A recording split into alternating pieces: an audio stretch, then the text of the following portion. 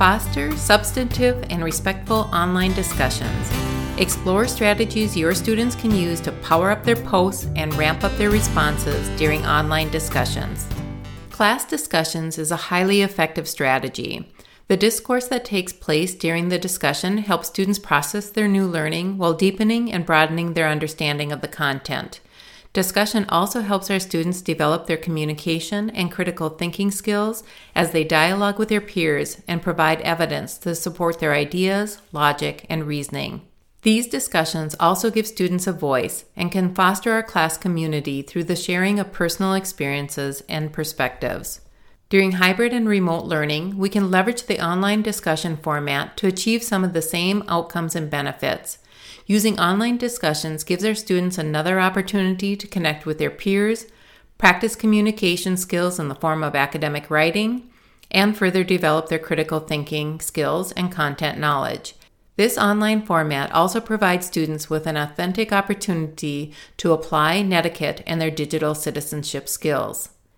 Quote from Dorothy Sarnoff: "A good rule for discussion is to use hard facts with a soft voice." Many learning management systems include an online discussion feature that you can use with your students. If you don't have access to a learning management system, you can still take advantage of other popular tools, such as Parlay for a comprehensive discussion platform, Kialo for debate discussions, New Comment for discussing text, YoTeach for chat room discussions, and Vialogs for discussing videos. Many of us have experienced the challenge of students not engaging substantively in discussions, whether they are face-to-face or online. To provide the scaffolding needed for our students to be successful, we can use Gilly Salmon's 5-stage model. In this scaffolded approach, we first teach our students the technology and our expectations for participating in the online discussions, while also ensuring that our students feel welcomed and encouraged to participate. From there, they start building community by posting and responding to each other. As they gain confidence, they will go beyond exchanging information to building upon ideas, demonstrating more agency in the dialogue, and eventually applying their learning to their own context.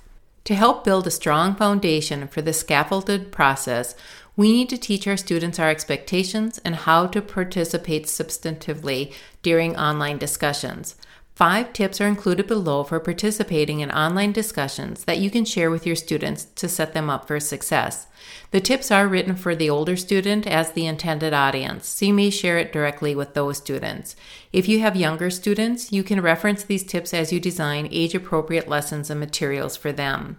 To help teach and reinforce these concepts, you may share these discussion tip posters with your students. Power up your posts and ramp up your responses. You are welcome to make a copy and customize the posters as needed to best support your learners. The first tip is to prepare to discuss. In order to successfully participate in the online discussion, review classroom materials and notes so that you can reference them in your responses. Carefully read the discussion prompt. What are the requirements? Reach out to your teacher if you have questions and seek clarification. Tip 2, contribute meaningfully. The goal of the discussion is to learn with and from each other. You can accomplish this by demonstrating your learning, adding value to the conversation, and furthering the conversation in a respectful manner. First, respond completely to the discussion prompt. Thoughtfully compose your response to the teacher's prompt. It should completely answer the questions and demonstrate your understanding. Complete the following within your response. First, answer the question or make a claim. Second, give evidence to support your answer or claim. And then third, explain the connection between your answer and claim and that evidence. Use academic language, cite course materials or other credible and reliable resources. Be complete, clear, concise in your response, and keep formatting simple and add relevant media. Second, respond meaningfully to your classmates' posts.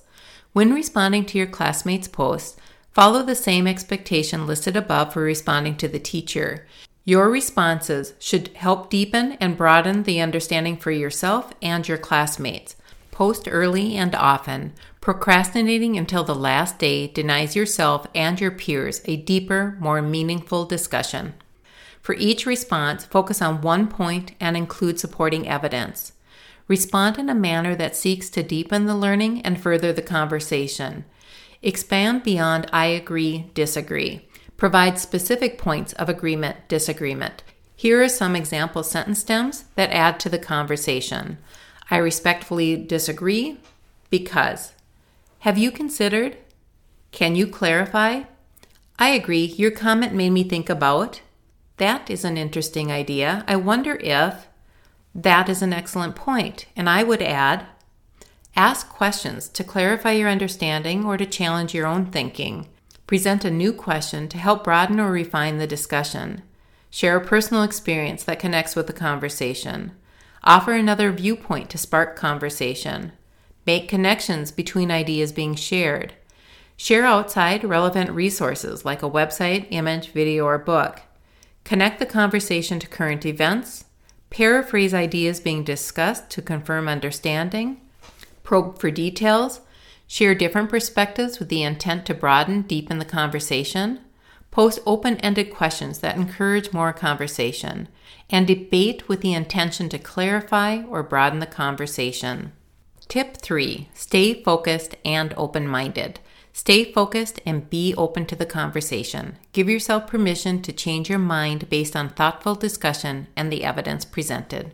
Thoughtfully and carefully read your classmates' post. Respect and consider the alternative ideas and perspectives shared by your classmates. Keep the focus on the learning and not on winning the conversation. Share personal stories that are relevant to the conversation, but don't get too personal. Class discussions are not the space for discussing personal problems or seeking personal advice. Tip 4. Show respect. During the discussion, the goal should also be to build trust and show respect among your peers. Use both your heart and your head when responding.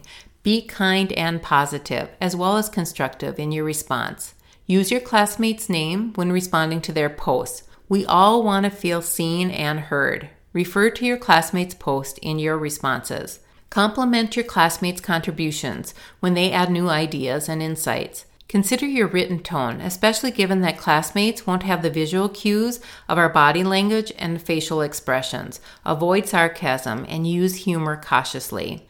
Assume positive intent and comment respectfully to various viewpoints.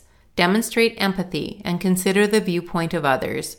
Ensure that all voices have a chance to be heard. Don't dominate the post. Respond first to those classmates who have not yet received a response to their post. And the fifth and final tip is use proper netiquette. While online discussions do not need to be as formal as a paper, they should not be as casual as texting or posting on social media. Demonstrate digital citizenship and practice appropriate classroom netiquette. You can do so by using proper mechanics, spelling, capitalization, punctuation, grammar, and sentence structure, avoiding slang and acronyms. Do not use all caps or excessive exclamation points as they may be misconstrued as yelling. Proofreading carefully for mechanics, tone, and clarity, and reading your response out loud before posting. Responding rather than reacting. If the topic creates an emotional reaction, wait until later to draft or post your response. Reread your response carefully to ensure that it responds to the content and not the person. Be sure that your responses meet the think expectations, that it is true, helpful, inspiring, necessary, and kind. Be courteous. Manners matter in all formats. Respond to those who ask you questions. Thank those who compliment you.